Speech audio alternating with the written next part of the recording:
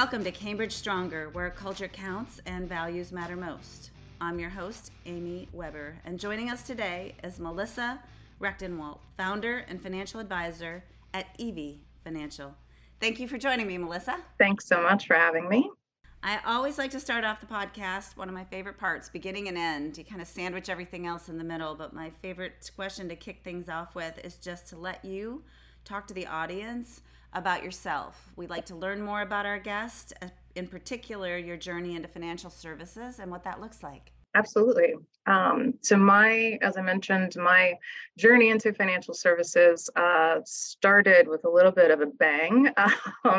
I moved out to the DC, Maryland, Virginia area about almost 17 years ago, and took one of the very first jobs that was offered to me, which happened to be an assistant to a financial planner. I didn't know that job existed. I had no idea what that meant, but it was a great opportunity. I had bills to pay, and so it sounded like, let's do that for a little bit, see how it goes. I, within a couple of months, fell madly in love with the career, the clients, all of that, but was in a position where it was very restrictive in terms of, I was with a credit union system. And so there were about 2-3 things that we could provide our clients in terms of what solutions we had for them. And it was a bit of a struggle trying to fit everyone into that very small box. So my career in financial services for the last almost 17 years now has been about finding that balance between what I want to offer my clients, how I want to structure my practice and my business, how I want to serve my clients. How do we get to that point to be able to do it the way that we want? So it's been not a roller coaster, but yeah, some meandering has happened. Moved to a couple of different firms in that process, started another firm with another business partner a couple of years ago, and ultimately ended up here at Evie with kind of all of those pieces and parts coming together. So it's been an interesting journey, but one that I would certainly not look back on negatively. So, a couple follow-up questions. What were you mentioned that you didn't know what assistant to a financial planner might entail. And what were you going to do before? Like when you sat down to, now my age is showing through. When you sat down to look at the postings in the newspaper, no, you were probably online. But when you sat down to look at what was available, or even before you sat down, what were you looking for? So I initially started my sort of formal education in computer science, which I think a lot of people find amusing. I also find that amusing because it's not at all what I wanted to do, but I felt like it will lead to a career that's maybe sustainable and maybe a little bit enjoyable. We'll see. But I ultimately ended up taking some time off from college because, not surprisingly, computer science wasn't my jam. And so decided to take a step back. When we then moved from Central Illinois to the East Coast, I was really just looking for a job. And there was something that was kind of nice about, it's in an office setting, it's a professional setting. I want to put on a suit every once in a while. That might be fun. And the financial planning side of things, okay, I don't really know what that means, but we will try and kind of see what that looks like. It seems like a relatively easy, relatively consistent job, and I think that that's what I want. So we did that, and again, just sort of fell in love with the career very quickly. So that was a roller coaster for sure. Figuring out what that looked like, what that career was actually going to entail, and then sort of how that's morphed over time is still amazing to me. But that's how we got there. So you said fell in love with the industry and in particular with the clients. Do you remember that moment where, was it a day? Was it over time when you went home and said, wow, we have a lot in common. This is why I'm digging into this question. I've got some of the similar experiences, but when was it or what was it that helped you realize this is what you wanted to do with your life? Yeah. So I think when I sort of was catapulted out this way to the Virginia, Maryland, DC area, didn't have a huge network, didn't have a lot of, close-knit friends here. In fact, 0 to be exact. And so having that career and being in the credit union system, there's no prospecting, there's no marketing that takes place.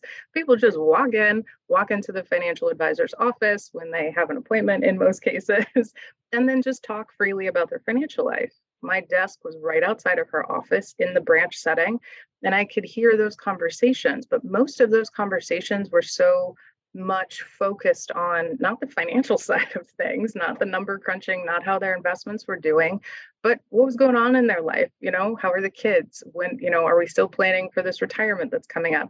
And there was something very personal about that I just felt like, oh, well, I didn't realize there was this side of the career. And it was a couple of months of just hearing those same conversations over and over again, that I felt like, oh man, this is really helpful to people. And it's also a very personal situation that I want to be a part of. So I didn't know that I was going to ultimately become an advisor, but I did, because that advisor left somewhat in the middle of the night, not on bad terms, but just decided she was done. That was about the 2008 timeframe, so that may provide some context. But then I got licensed very quickly, and just sort of dove into having those conversations and essentially repeating everything that she said, while I was listening to her. So it just ended up being this really nice marriage between that personal side and the actual number crunching side of things, which I ultimately fell in love with also. Everything happens for a reason. That's a great story. Thank you. So you founded Evie, I believe, in 2018. So there's a bit of a gap between 2008 and 2018. But let's talk about what prompted you to start your own practice in the independent space, and in particular, any resources that you used potentially to help you, one, make the decision, and once the decision was made, actually implement. Absolutely. So again, I started on the credit union side of things. People just walked into the office, or a teller would walk someone over and say, hey, they have a Roth IRA that they want to open. Please help them with that. So I was very much used to that environment. I worked in that environment for about 4 years, almost 5 years. But while that was nice, not having the marketing and the prospecting side of things as a burden on me, it was a lot to deal with the very small box of stuff that we could help our clients with. I mean, there was a very clear, we use American Funds Mutual Funds. Okay, that's fine, but that's all we've got. We've got no other there's no financial planning, there's no fee-based financial planning. This was a little bit before that started to become a relatively normal thing. But it felt so restrictive that I said, okay, I want to be able to help my clients and allow them to achieve what they want to achieve financially. How am I supposed to do that if I only have these 3 things that I can provide them to help? And I can't provide that comprehensive financial planning side of things that I really enjoy.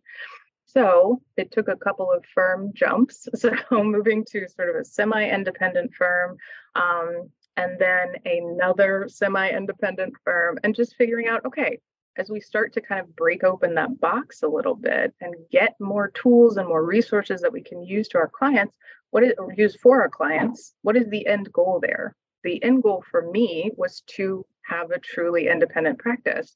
And that's what brought me back to Cambridge. I think some people know my sort of initial story where I was with another 2 advisors as a sort of small ensemble practice. When we initially made that move to the independent side of things, because we all had the same thought, we came to Cambridge initially. That was in 2012. We were with Cambridge for about 3.5 years. We then moved on to something else for another opportunity. But when I decided I was going to start Evie and truly take this practice in the direction that I wanted solo, I knew that Cambridge was one of those options to say, okay, this is a truly independent space. What are the other things that I'm looking for in this sort of partnership behind the scenes? One of that was a strong community, which Cambridge has without question. The other part of that was having a little bit more of a diverse group of folks that were out there, which was also what Cambridge had, or was at least building on. And so that really solidified making that move back to the independent space, and making that move specifically with Cambridge, because I felt like I wasn't on an island. I feel like one of the biggest concerns and one of the biggest fears on taking that leap, because it is absolutely a leap to the independent side, is feeling like you're by yourself. If you don't have that ensemble, if you don't have that support or that big company that's behind you, it can absolutely feel like you're just floating around on an island doing your best. That's fine, but I needed a little bit more structure and a little bit more support there to make that move and feel completely confident in making that move. So that's where all of that came from to get from point A to point B to point C to kind of where we're at now with a truly independent firm. Yeah, we're very honored and fortunate that you came back for a second tour. You're doing amazing things, so you should be very proud. But I guess I would ask, maybe the elephant in the room question for some people listening to this might be, did those other firms, did that other experience, do you feel like it just delayed you from getting to the final end, or was it really a stepping stone? Did it help? Did you gain? Sometimes it's critical to know what you don't want to figure out exactly what you do want. Is that what you experienced, or do you, looking back, think that you could have just made the leap on your own to begin with? So I have thought about that multiple times over the course of my career. Like, did I give up almost a decade of my career and kind of moving around and trying to figure this out and piece it together? The answer, and the very honest answer, is no. I don't regret those moves. I do not regret those jumps. I think that I needed a little bit of a couple of steps into from the credit union side of things, where again, people just walk in. There's not a whole lot you need to do except show up and look nice and talk professionally, and that's it. Okay, we can do that. But in moving into each one of those other firm settings, and then ultimately the ensemble setting, that was with each one of those moves, I was able to take something with me and to say, okay, this is a lesson that I'm going to learn here, like fully understanding compensation behind the scenes and fully understanding what products and services I do have the ability to offer and how that fits in with this bigger picture of growth for my own firm. All of that I was able to gain by having some of these stepping stones. I think some other advisors would say, man, yeah, that's a lot of moving around. Agreed. But without all of those moving around, I don't know that I would be here and have the knowledge and honestly the patience to do what I'm doing. I don't think I would have that because I would not have all of those lessons along the way. So I'm grateful for them and I would not give them back for anything. Great advice. Thank you for digging a little deeper into that. Mm-hmm. So that's a great segue. Coming from your beginnings, it sounds like you didn't have a lot of need for marketing. Right. But let's talk a little bit about marketing today. Explain how those marketing skills that you've developed in your background translate into your role today as a financial advisor and a business owner. Absolutely. So I think one of the most exciting things for me, like the number crunching side of things, is something that I can do. Quite obviously, I don't think I would be sitting here if I couldn't. So that's sort of a natural skill that I have. But the marketing side of things, when I went back to school to get my MBA, because I knew that I wanted to start my own firm and also felt like I needed a little bit of educational support to do that. There was a program that was offered that was a dual finance degree and marketing degree. And I thought, you know what? I don't have enough on my plate. Let's do both. We'll get it done. It'll be fine. But I've always been really fascinated by the marketing side of things. Like the first time that I realized there was an arrow in the FedEx logo, it blew my mind. And that may be the dorkiest thing that comes out of my mouth today, but it's true. I just thought, man, what a smart and sort of creative way to say, yeah, like this is what we're about. This is our story. This is the service that we provide. It's very clear, even just looking at a logo or visiting somebody's website. I knew that if I wanted to start this on my own as a true introvert, which I am, I needed something that was going to help me do that. Because as an introvert, I think a lot of people think that I'm very quiet, think that I'm very shy and reserved. Anyone who knows me outside of work does not think that. But it does mean being an introvert. I do a lot of processing, a lot of observing before I speak. And in that, sometimes in this financial services industry, I think there are a lot of loud folks, and that's not a cut to anybody. That there are a lot of big personalities, a lot of, I think, extroverted folks out there that thrive really well in these sort of positions. So I knew that as an introvert, I needed some assistance on competing essentially with those big loud voices that were out there. Marketing was a way for me to do that. And I've spent a lot of time on our brand messaging and our story and our values and all of these different pieces to make it a much more natural conversation with clients and an easier way to connect with the brand and to connect ultimately with me as someone's advisor. So the marketing side of things has been incredibly, incredibly helpful because I don't have people just walking in the office. I have to rely on social media. I have to rely on my website. I have to rely on doing events out in the community. I have to rely on those things to have people continually coming in the door. So to understand that at a deeper level, I don't think everyone needs to get their MBA in marketing, but to have that additional education and then to apply that in my business has been so, so powerful.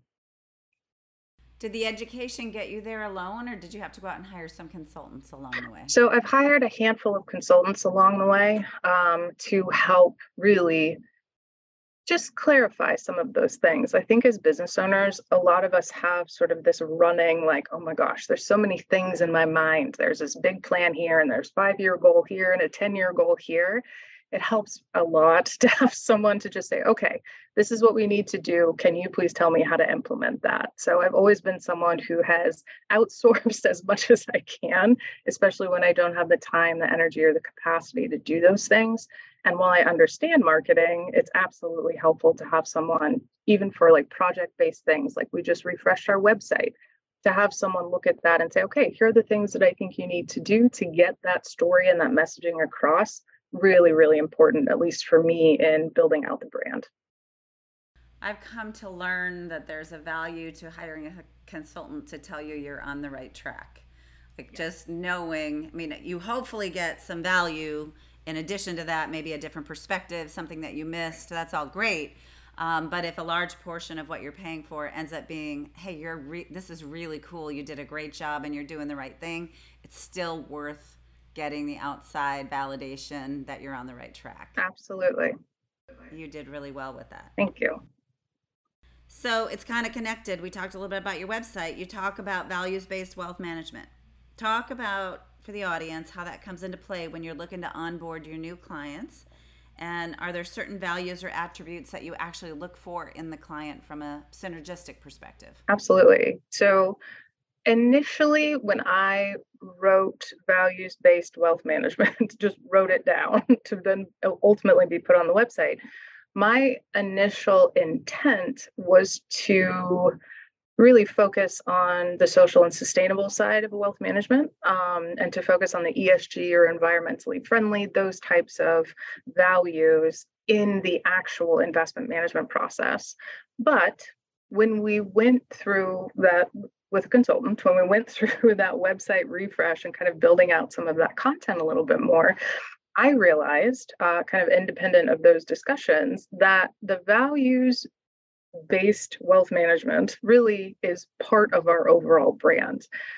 We put our values, our firm values, and my personal values in the EV name. It's literally there for everyone's convenience. Stands for education, vitality, independence, and empowerment. Those are the things that I want my clients to feel and get when they work with us.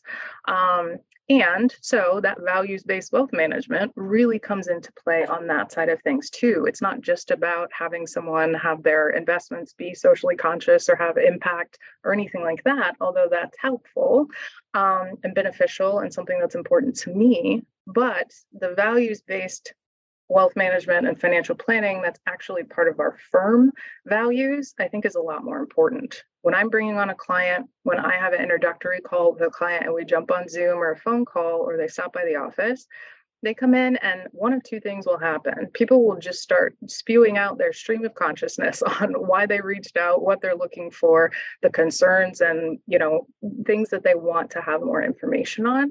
That will just naturally happen.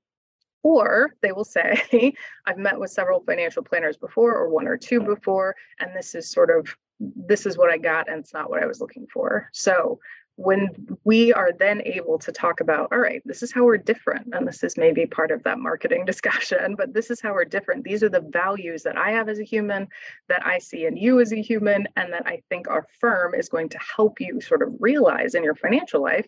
That's a really powerful moment between clients and myself as their advisor. So when we're talking about bringing on new clients, I want to make sure that they understand where we're coming from a values perspective, the things that are important to us.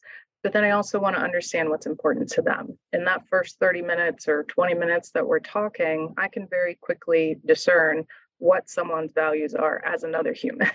It's very easy for me to say, you're a really good fit for EV, for our culture here, for how I work with clients and what you want out of this process.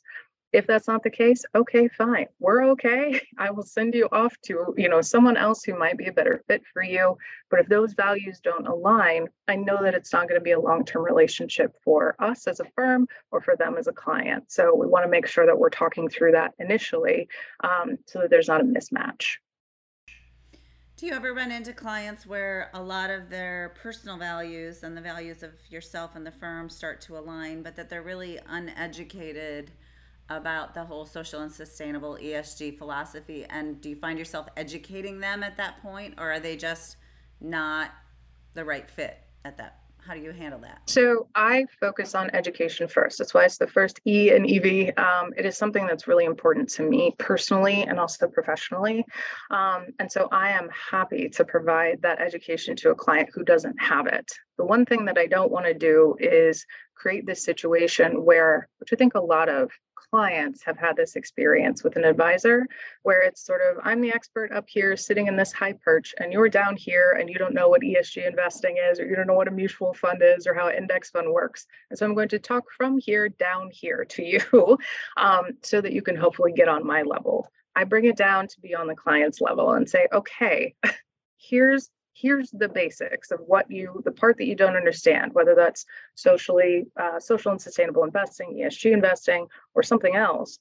We want to make sure that we're having that education discussion first. And I am a natural educator. It sounds weird for me to say that out loud, but other people have told me, so we're going to go with that. So that is very easy for me to do. And I think clients appreciate that a lot, as opposed to being, talked down to and feeling like they don't understand. We can educate ourselves together. I will help you with that. You will be brought up to a level where you feel confident in what you want to do and how you want to invest your dollars. That's the whole part of this relationship. So I always try and provide that education as best I can. I think it's a good method. A lot of our very successful financial professionals across the board, maybe they didn't have an education background, some did, and then decided this was a good leap for them because it is education based. Not everyone has to build it that way, but many of them do choose to start in and then continue in the method that you're talking about. I think most importantly, maybe it just helps them figure out if they're aligned with the right clients or not, which is so key. I know at the beginning of everybody's business, you got to take whoever fogs a mirror, to use the old saying, but at some point it's much more fulfilling to be able to know that you're working with people that do align from a core value perspective, and that's helpful. Yep, I agree. So you're also a member of our Diversity, Equality, and Inclusion Advisory Council. Thank you for your service and time. That is comprised of financial professionals across our firm who helped us develop strategies regarding diversity, equality, and inclusion in the industry. Talk about that and what it means to you and why you volunteered to help us with that. Yeah, absolutely. So man, this is a doozy of a topic. But yeah, we could spend 2 hours, yes, I suppose. Yes, it will not, I promise. But it has, and this may seem a little bit silly to say out loud, because I think anyone who sees me in real life understands that I am a minority on one level or another, as someone who's got a full sleeve of tattoos, brown skin, and I'm under the age of 40. If you didn't know that, surprise, I'm under the age of 40 for everyone listening. But that has been, it's always been very apparent to me that I walk into a room over the last 16, 17 years of doing this, walk into a conference, there's maybe one who's also an outlier or another minority who's sitting kind of off to the corner, just not taking up a lot of space. While I realize that that is not just in the financial services industry, it has always been something, to me at least, that I wanted to make sure if there was a way to improve that, or even selfishly make myself feel better when I walked into a room and I wasn't the only other, that would be a move in the right direction. So when there was a call for applications for the initial advisory council with Cambridge for the DE&I initiatives, it was something that I thought, okay, I, again, don't exactly know how this is going to go or what we're going to focus on, but my guess is that a voice like mine and like some of the other advisors and home office associates who are on that council can truly provide some insight and perspective and hopefully some forward movement in that space. So it has always been something that's been important to me. I think over the last couple of years, it's been much more prominent across the board. A lot of people are a lot more focused on that. And I think that, again, one of the reasons that I came back to Cambridge was because of the community of women. So I realized that that was something that was very strong when I was at Cambridge previously. When I came back, I was happy to find out that it was thriving. And I think a lot of firms, institutions within the financial services industry have done a really good job on that front and taking that step towards creating a women's initiative, moving that needle forward. And it's so, so powerful to see. But I think what sometimes is lost in the DE&I space is that it's not just women. It's not just promoting women to advisor roles. It's not just promoting women into leadership and very visible roles. It is also about the other parts of diversity and inclusion, which, expands to all different things, mental and physical abilities or capabilities, race, obviously the gender piece, sexuality, all of those different components. And I think that while there have been some significant strides in that sort of initial, let's elevate the women side of things, I think that's amazing, but there's a lot more work that I think that can be done. I think it's important to remember on the DE&I space that it's not always a wrecking ball, but there's a big wall for lots of different reasons. And this is not just in financial services. It spans so many industries. I think we know that really well. But breaking down some of these systemic issues behind the scenes takes more than just an advisory council. It takes more than just, some panels and some initiatives on this front. It does take a lot of work and it takes a lot of time and it takes a lot of commitment. And again, it's not a wrecking ball all the time. Smashing into those systems, smashing into that systemic stuff, it's sometimes an ice pick. And I feel like a lot of us are on that ice pick journey right now where we're just, okay, every day we're going to try and be a little bit better. We're going to try and be a little bit more inclusive. And we're going to try and pay attention to some of those things. I think a lot of people are starting to move in that direction, which is really refreshing. So it's so important. We are making moves there, I think specifically in the financial services industry. But it is never lost on me that there's still a lot to do. Yeah. And it takes a lot of courage, I think, for those of you that are standing up and becoming involved publicly, whether that be within Cambridge or other places, will hopefully put some wind beneath the wings of the individuals who feel the same way you do. They just aren't really ready to put themselves out there, because there is some moments of vulnerability when you start to take a stand and make comments about how change is important. So thank you for doing that. Speaking of vulnerability, I have to ask this question. You just listed off at least 4 that I made note of, categories of DE&I that are now being or should be focused on, in my opinion. Minority, female, tattoos, age. Any one of them get in your way along the way more so than another? Did you feel, they're all important and they're all, I'm sure you've got a story of an obstacle in every category, but was there something in one of those areas that felt like it was the biggest mountain you had to climb? So it has always been twofold. I think the gender side of things, being a woman in this industry, and then also being a biracial Black woman in this industry, has not created obstacles, but it has automatically put me in certain positions. So for instance, with my previous ensemble firm, I was sort of touted as like, you're the triple threat. So she's here, she's part of our firm, she's the future of financial services, but there was never any support there. So it was very much a look at us, we're doing the thing, except we're not really. We're just talking about the thing. Check the box. Yes, exactly. So it was just checking the box. It was to build someone else's empire and to use me as sort of a stepping stool to get there. While I'm not upset about that hustle and that grind. I get it. Do what you need to do.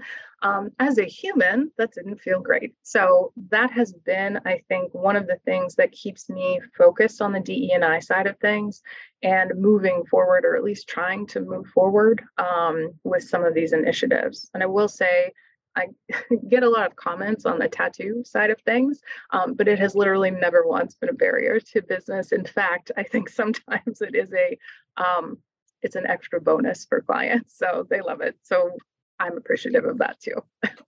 Yeah, I think things are changing for sure. I mean, lawyers and doctors and all the, educators, just ask. Most of them have one. They might be hidden, but they're there. So it's becoming a little bit more accepted for sure. Though there's probably some old guard that still would not hire someone that walked in with a sleeve, to your point. Mm-hmm. So just curious. All right, switching gears, on your website it also says that you have one personal money mantra: earn all you can, save all you can, give all you can. How do you leverage that approach while guiding your clients? Absolutely. So it is this personal money mantra. I actually didn't have one for a really long time, except to not be struggling. That was it. That was my own. That's my only money mantra for a very. Can I go to the grocery store? Right. Can I fill up my gas tank? Yes. Okay, great. Let's move on. So when I have transitioned into a different period in my life, and started to get a little bit more confident in my own financial positioning, the earn all you can, save all you can, give all you can just really resonated with me. It's something that came up in studying for one of my recent designations, the chartered, oh gosh, I'm going to mess this up, the Chartered Socially Responsible Investment Counselor, CSRIC designation. That was part of the curriculum. So it's part of the training and kind of where that came from. So the save all you can, earn all you can, and give all you can is something that absolutely resonates with me, but it also really resonates with clients. But in all of that, it can be very easy to say, yeah, we want to earn every single penny that we possibly can. I try and take that down a notch and say, no, earn all you can isn't necessarily about making X amount of dollars or meeting some, sort of arbitrary milestone in your earnings. It is more about understanding what you really need to earn to live the life that you want. We always start there with clients. The save all you can reaches sort of that next level of financial planning and financial wellness, using those dollars from the earn all you can piece to then fund your goals and prepare for whatever your future self is preparing for. That's the save and / invest all you can side of things. But it also means spending some and saving some for our own self.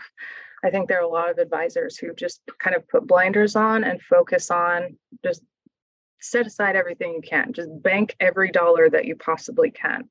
I am one of those that, yes, absolutely. Let's try and do that, but also treat yourself. Go get the facial, go get your manicure and pedicure, like go do those things, because those are just as important to our wellness, our overall wellness, as setting aside, our max amount for our IRA each year. So, and then it's the give all you can side of things, which is sort of my personal desire in my own personal life, in my professional life.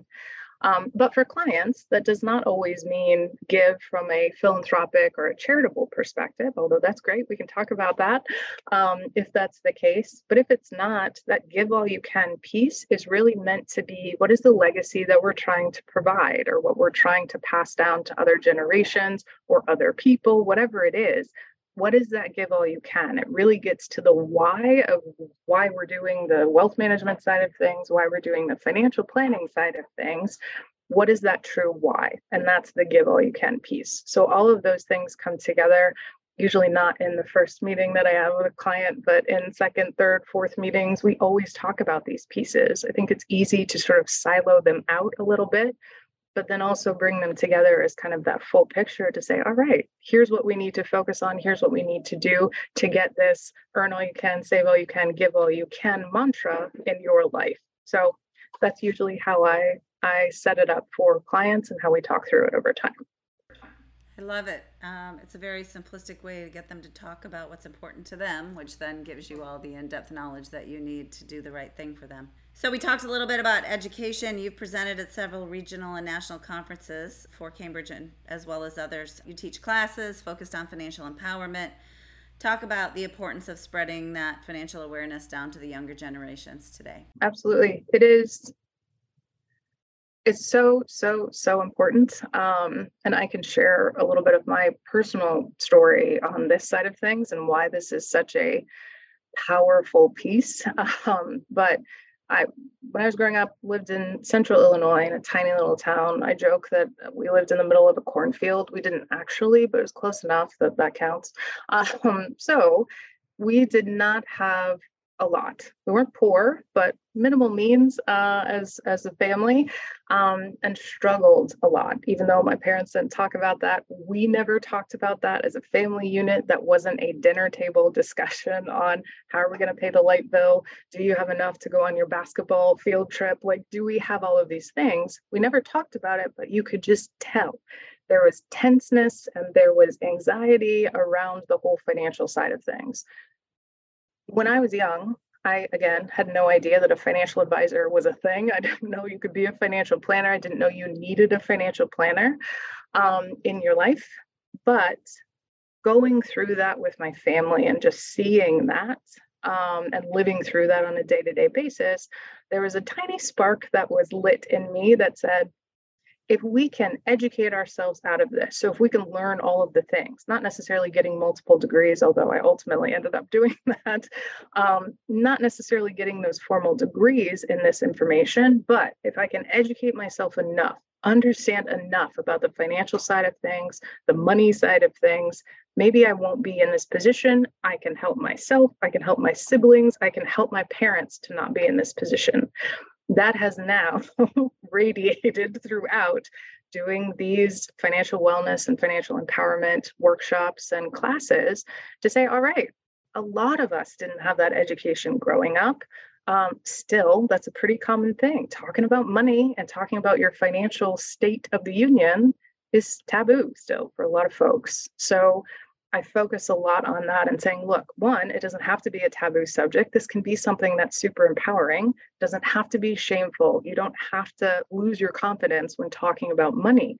There's a way to educate yourself out of this to get enough knowledge to start making some of those steps in the right direction for your financial life. So I think it's really powerful for parents to talk to their kids about money, whatever that looks like. I think maybe we don't have to share all the struggle side of things, but I think it's important to talk through those and be candid and transparent about those things. If I can provide that to a group of folks and they get one nugget from that, then I have fulfilled my give all you can purpose because that's what I'm here to do.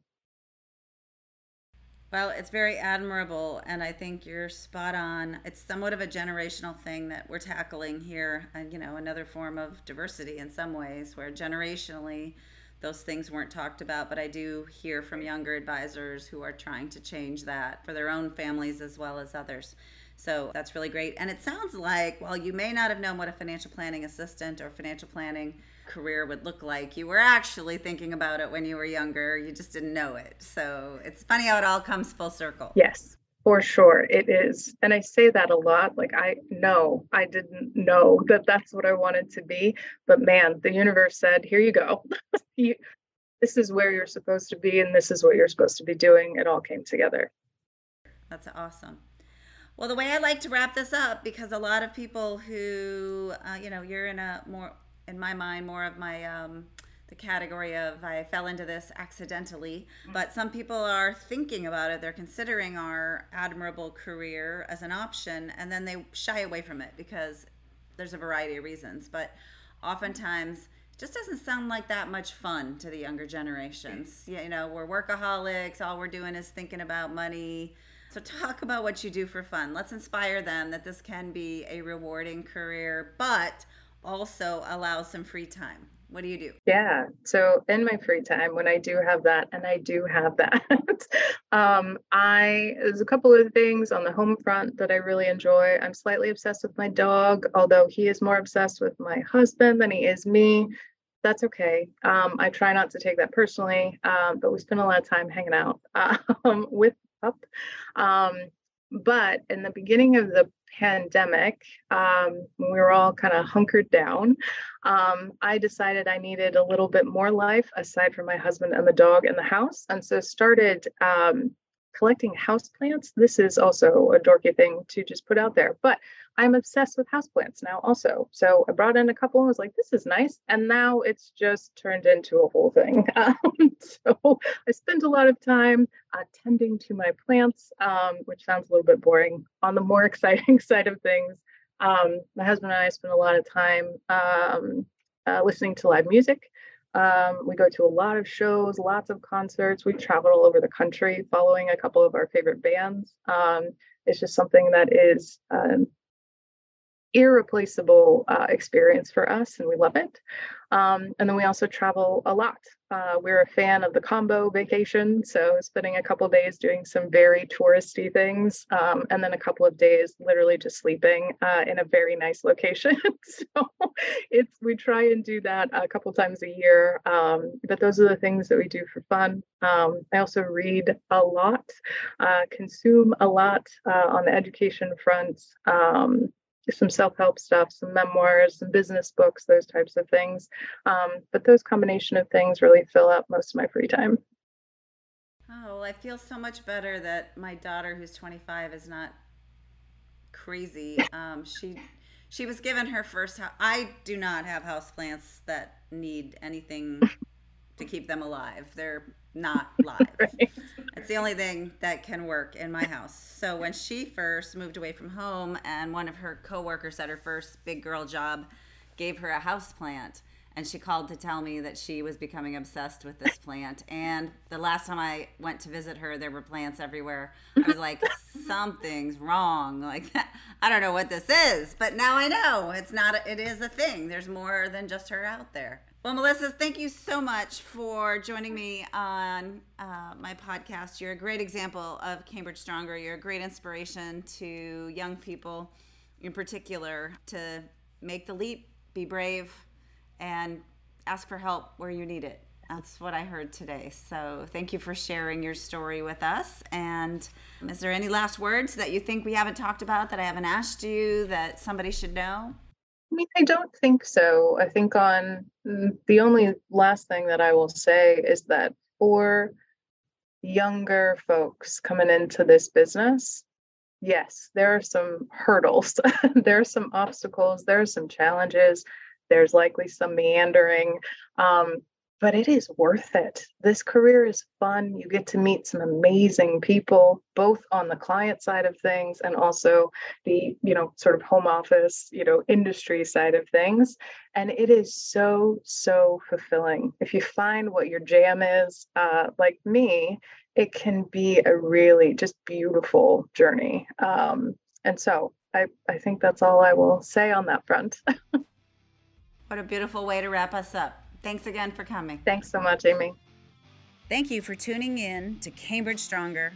I invite you to listen to my podcast episodes where I have candid conversations with genuine, inspirational financial professionals and leaders within this fiercely independent financial services industry.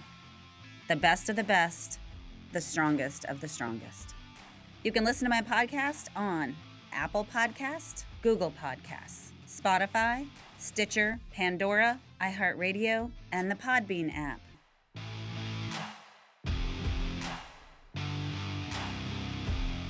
We are Cambridge Stronger.